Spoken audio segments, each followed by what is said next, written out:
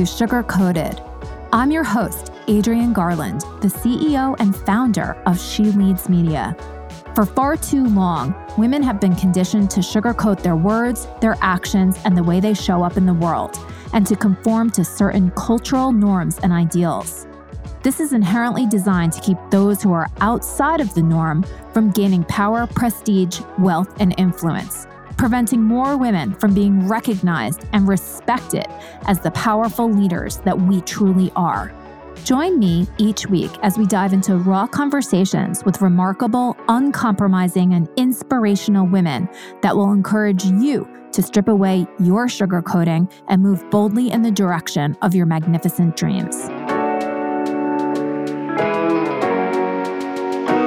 Hi, everybody, and welcome to Sugar Coated. I have a very special guest with me here today. Her name is Sarah Newman, and she is the executive director of the Climate Mental Health Network.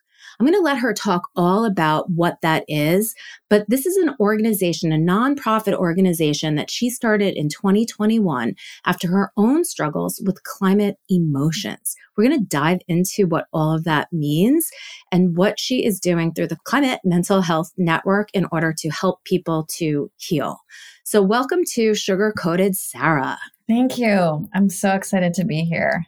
I am so excited to talk to you. And I was saying just before we sort of got the podcast rolling that when I heard about the Climate Mental Health Network, I for a moment was taken aback, like, oh my gosh, yes, there's a mental health crisis in the United States and in the world, period.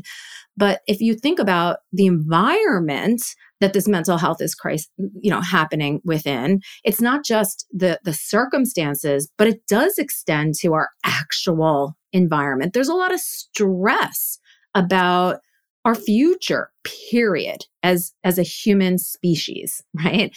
So I love the fact that you have started this organization to help people, I assume, just recognize and start to figure out ways that they can cope with and hopefully heal from some of the things that are going on in the world. So can you talk a little bit about why you started this nonprofit organization in the first place? Sure. And just thank you for having me, and just great to be here.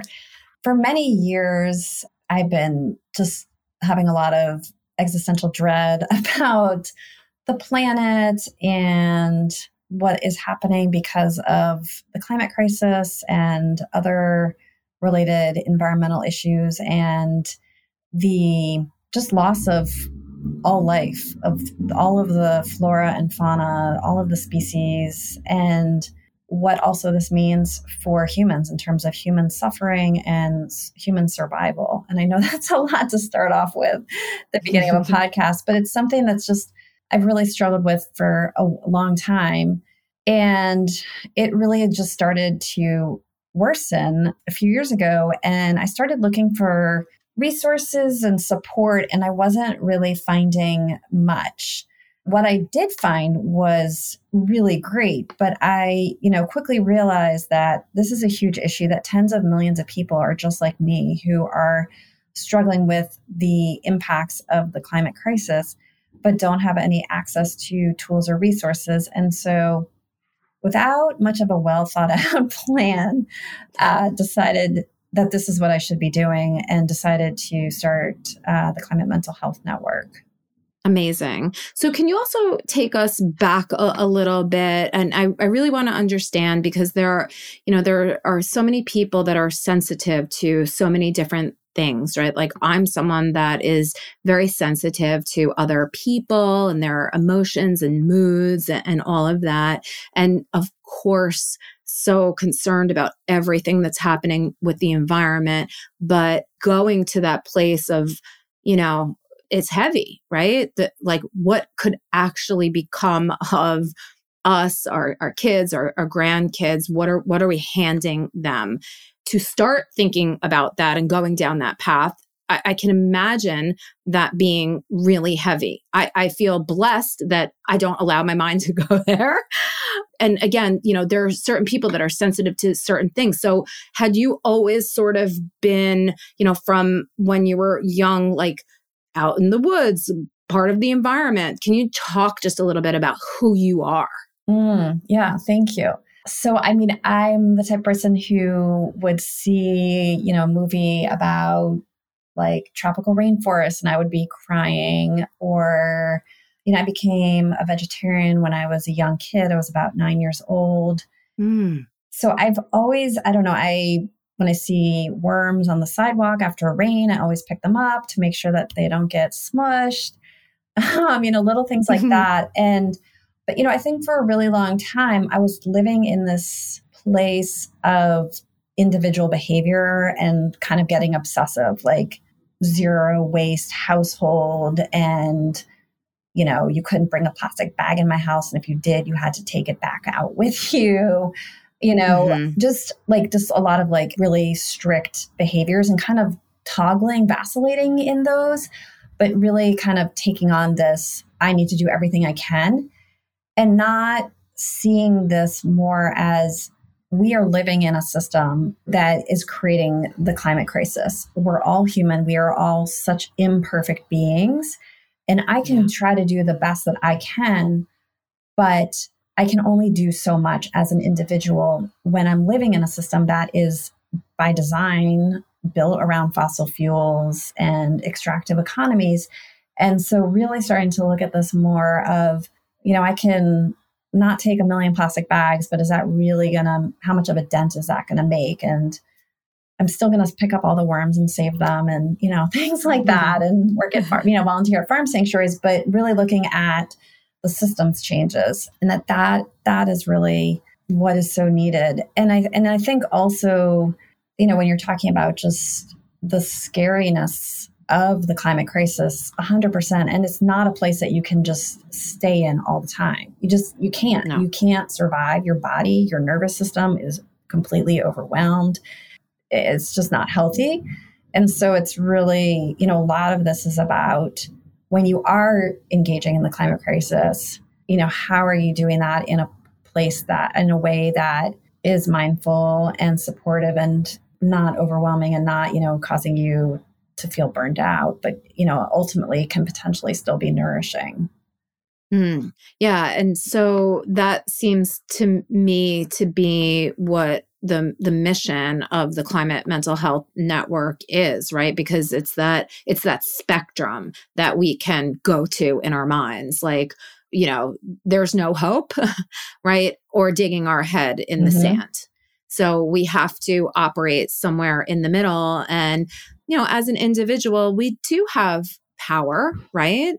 Our actions, people see what we're doing. We can inspire other people. So we absolutely do have a little bit of control. But yeah, we sort of got to this place. And I talk about this a lot because of these systems that were created a long time ago without the knowledge that we have today. So was it right for the long term? No. But did they know that back then? I don't know. Maybe. But there are so many systems that are in place today that do need to be reevaluated and reimagined. I mean, everything, like you're saying, from our energy, the way that we use energy, our corporate structures, like everything needs to be reimagined because our current systems are not for humanity. They're for something else that is just not helping us, So I'm right there with you. I think I can really relate. I'm obsessed about like how corporate structure is not designed to help humanity. It's designed for a very small portion of the population who then get to make decisions probably all about climate and everything else. that just doesn't consider us and our long-term survival. So I'm right there with you. Yeah. Just, I think, from a different perspective. Yeah. But also, can you talk about, because something else similar that we share, although it seems like you probably had a lot more fun than I did, you were also in the media industry, but it looks like from like on the film side of things. So can you talk a little bit about that too? Because that's super interesting. Sure. This is one of those random, like you're planning life and, life happens while you're making other plans type of things. So I actually had been working on a interfaith climate campaign in California, which was an amazing organization called California Interfaith Power and Light. And then I was there for several years. And then I went to UCLA to get a master's in public health. And I was studying primarily environmental health issues, but also media and health, and how media can be a tool to really promote health issues and, support behavior changes. And while I was in grad school, the movie An Inconvenient Truth came out, and I was so blown away by the power of this movie. I was getting emails from organizations telling me to go to the movie theater to see it, which was so unprecedented. And the movie had such an incredible impact, built on decades, because of decades of work by climate activists from so many different sectors. But it was just, the timing was impeccable. And it was such a key moment to really shift the conversation and behaviors on climate at the time. And I was just so blown away by what this film had done. And although I was living in LA, I did not have any connections to the entertainment industry, but I did have one friend who worked in the entertainment industry. And I asked him, I said, by the way, do you know anyone who's with this company that made this documentary with Al Gore? And he said, yes, I happen to know one person there. And I went and talked to them just to have an informational interview. And there was like 10 people at the time at the company. And he said, oh, you should apply. We're going to be growing. And so I applied for a job and was hired.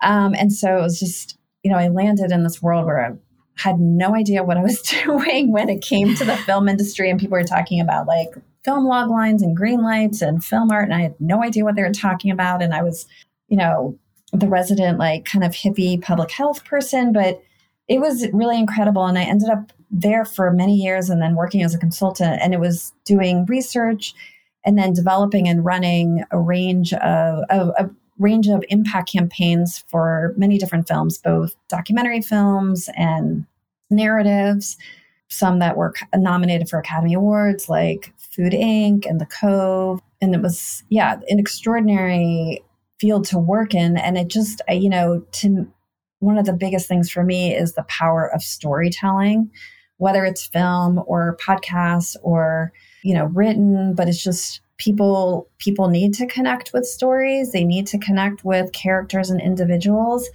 and how critical stories can really shape and influence conversations and really spark change, both at an individual behavior level and also at a systems level. So can you talk about the work that you do at the Climate Health, Climate Mental Health Network? Sure. And I just wanted to go back to when you were talking about like the systems and so forth and the power that we each have. And I just want to echo what you were saying, because I'm totally on board that each of us have an opportunity to take action and really to try to shift the system. The systems that have created the climate crisis are not going to change by just a few leaders. It takes all of us to chip away and try to change those systems. And those systems are extremely complex. And so there's rules and opportunities for people to be engaged in so many different ways. And this is not about everyone needs to be out in the street and be Greta Thunberg. There are so many different models and ways to engage. But at the same time, it's like a lot of, seeing the limitations that you as a human can do in your individual life, and that goes back to like what I was saying, like, you can try to be a zero waste household and that will only go so far, but you can really try to be aware of your carbon emissions as best possible, but also practicing a lot of self-compassion around it. And then at the same time, really trying to change the system that is creating the means of which the carbon is being emitted. So, but the organization, we have a youth focus because young people, more than any other population, are disproportionately impacted by the climate crisis. And we are addressing the impacts to youth through an intergenerational approach. And so the organization is an intergenerational led organization. I am a Gen Xer. I have a co-founder. He is millennial. So it's already intergenerational leadership. And then in terms of our programming, we have a lot of programming for young people. We have a Gen Z advisory board, which is 10 young, incredible leaders. And we support them offering like micro grants and having them inform our vision and work and programming and participate in events. And then we also offer a lot of programs that are based on our research and resources for both educators, teachers, and parents and caregivers. That's amazing. I love that intergenerational approach. It gives a lot of, I'm like struggling for the words because what I'm thinking is often the older, the wiser, or sometimes, the youth who understand the technology, they're the ones that are held up on the pedestal. But it seems that your approach is it's honoring everybody's opinion and thoughts. And that is something that I think is very different, right? In just the way organizations are structured, like the hierarchy. You are almost giving equal weight to all because we are all in this together and we do need to consider everybody's perspective. Exactly. 100%. So I love this model. Yeah. That's great. And I feel, one, there's a lot of research showing that by this great group called Co-Generate, and it's research showing different generations wanting to engage across generations on both climate and mental health. So there is a lot, it's broken down by, different generations, like what the data shows for Gen X or millennial, boomers, and so forth. But the data is supportive of this, that people want this. And I can just speak from my own experience. I mean, I see intergenerational work as it just strengthens us. It's, again, trying to move away from a more kind of hierarchical and sort of hero model that we often live in our Western world. And, to your point, like no one person's going to save us and we're all in this together. And yes, I could be a parent, a mother to many of the Gen Z advisors, but so hopefully I'm able to impart some of my life experiences to them. But at the same time, I'm always learning from them and so inspired by them. And I think it just creates more strength and more wisdom to have so many different perspectives and voices come together in the work. And I think also, particularly when you're talking about young people, we can't just do programming for young people because it's isolating them, and it needs to be all of the people that they're engaging with in their life can be also supportive people to help them with their climate emotions. And those people also need support. And so that's why we're doing this work with teachers and parents as well. Can you talk a little bit about this whole entire concept with just mental health and climate emotions and things like that? Because when we think about mental health, there are so many different reasons behind it. And I have to be honest, I never thought that, I know people are passionate and want to change, but I never thought that it could be something that would cause anxiety, right? Like, yes, I know that there are so many like awful things in the world that give anxiety. So like honing in on this one area, not how many people are sort of suffering from this type of mental health crisis, but is this something that like anybody who is suffering at some level is thinking about things like this?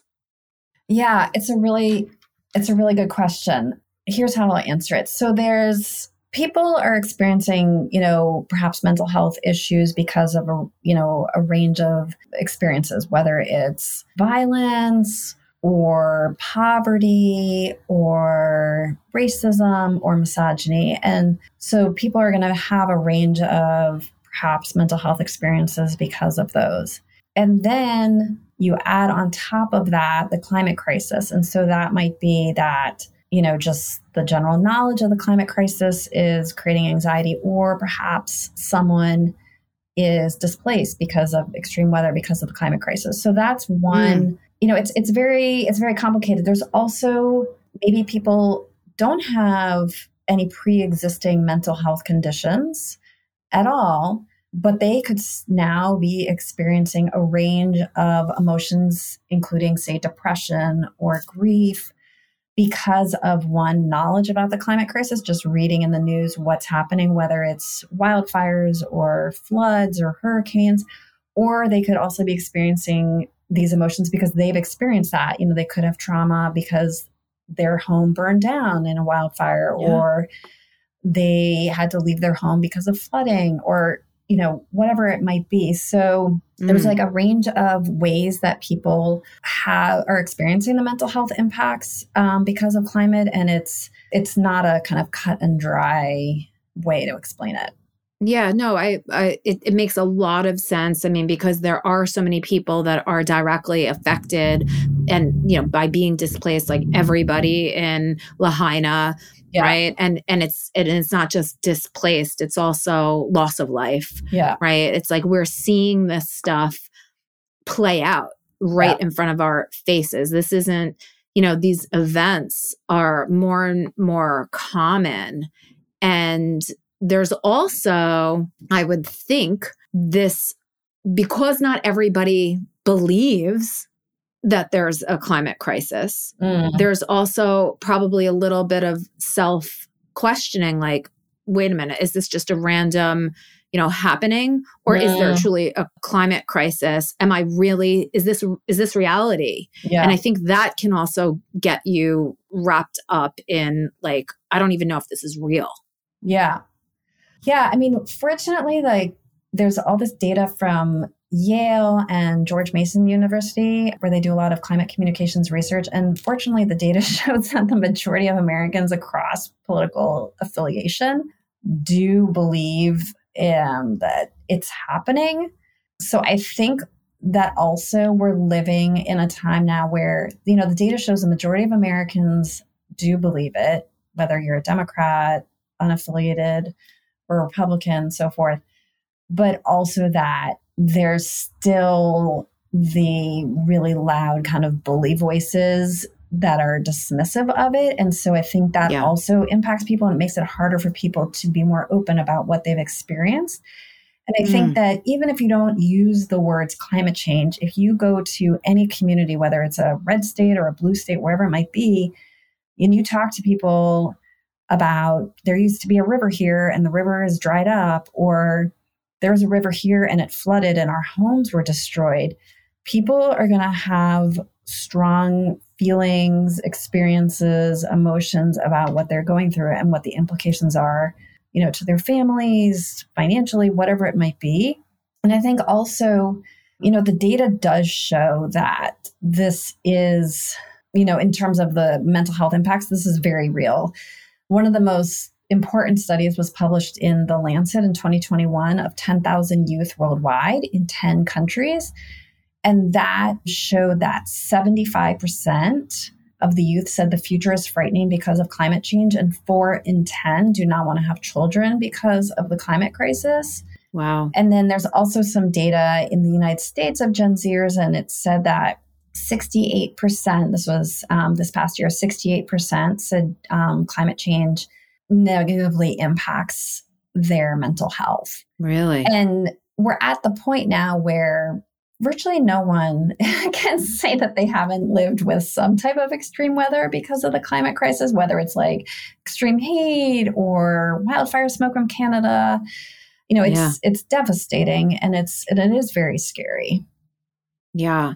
So is the work that you do primarily around the mental health aspect of things, or Mhm. is it about what you can do to help, make change when it comes to climate change? Yeah, it's super great question. I really appreciate that because the two are so deeply connected. Because if people are feeling a sense of powerlessness or hopelessness because of the climate crisis, one of the most important buffers to that or antidotes is taking action. Mm, So a key part of addressing the mental health impacts is really for people to be able to have the tools for their own self-care and wellness so that people are not living in a daily life of, fear or anxiety or helplessness.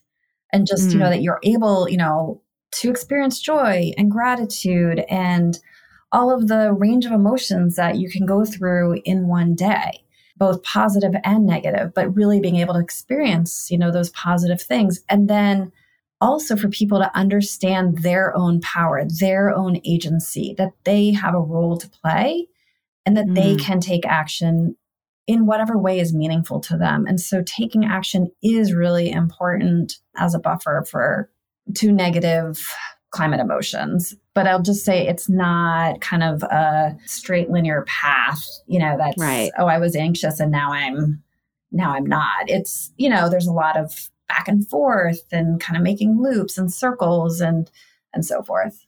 So how can people learn more about the incredible work that you're doing and get involved? Yeah. So our website is climatementalhealth.net. And we're also on Instagram at Climate Mental Health and also on LinkedIn.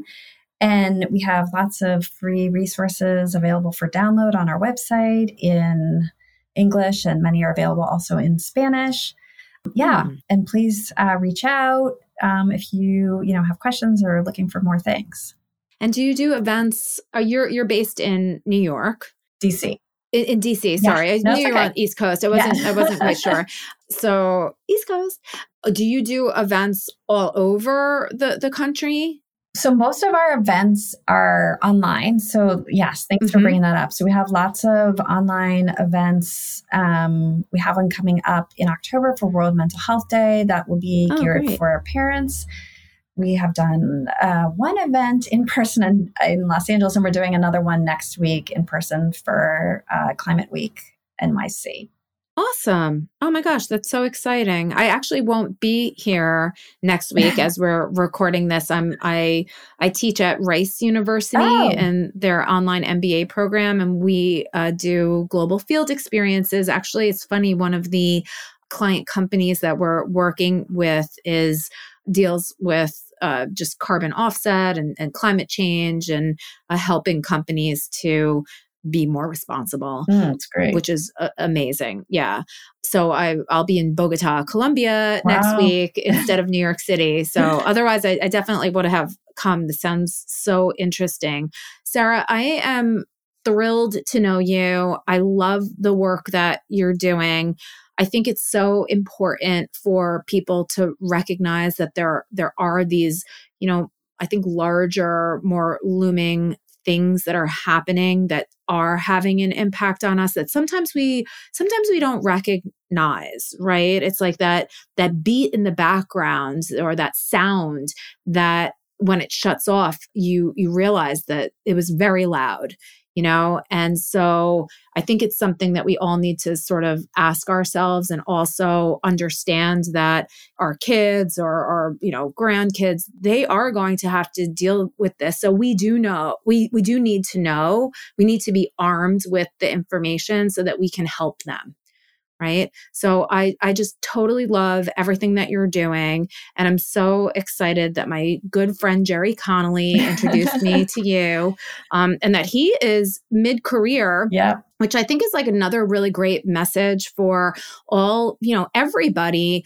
Of course, the audience of Sugar Coated is primarily made up of women, but our mutual friend is mid-career and he's completely switching what it is that he's doing to focus on issues like this. And it's so inspiring. Yeah. Right. So if he can do it, anybody can.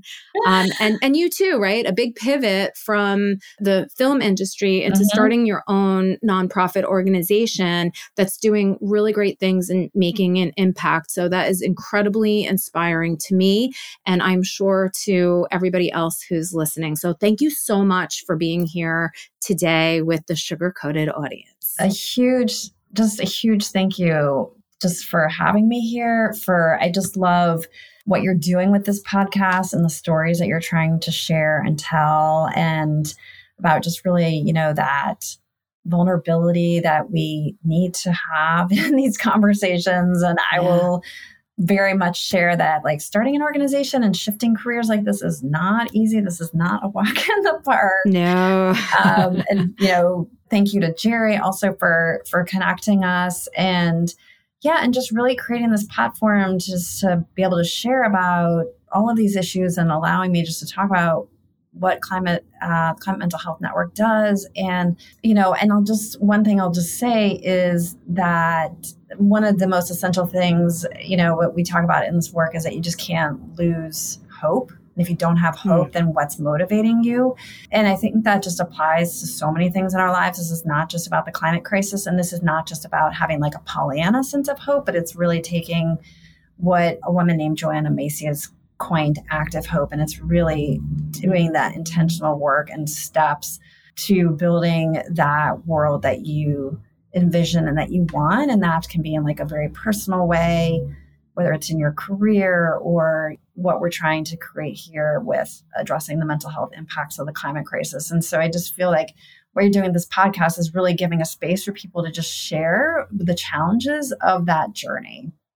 I love it. Thank you so much. And thank you so much for mentioning that active hope. I think that is such a beautiful way to think about things that is not Pollyanna, but more, reality based. So again, thank you so much. And, I hope that everybody listening can go and check out what it is that you're doing and can get involved, because we really do need to be involved for our own good and for the good of the world and humanity, future generations, and all of it. So thank you so much, Sarah. Thank you.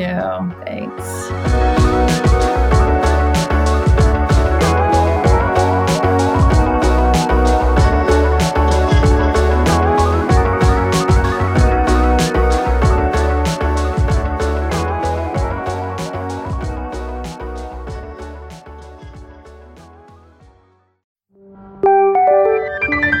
This is the She Leads Podcast Network.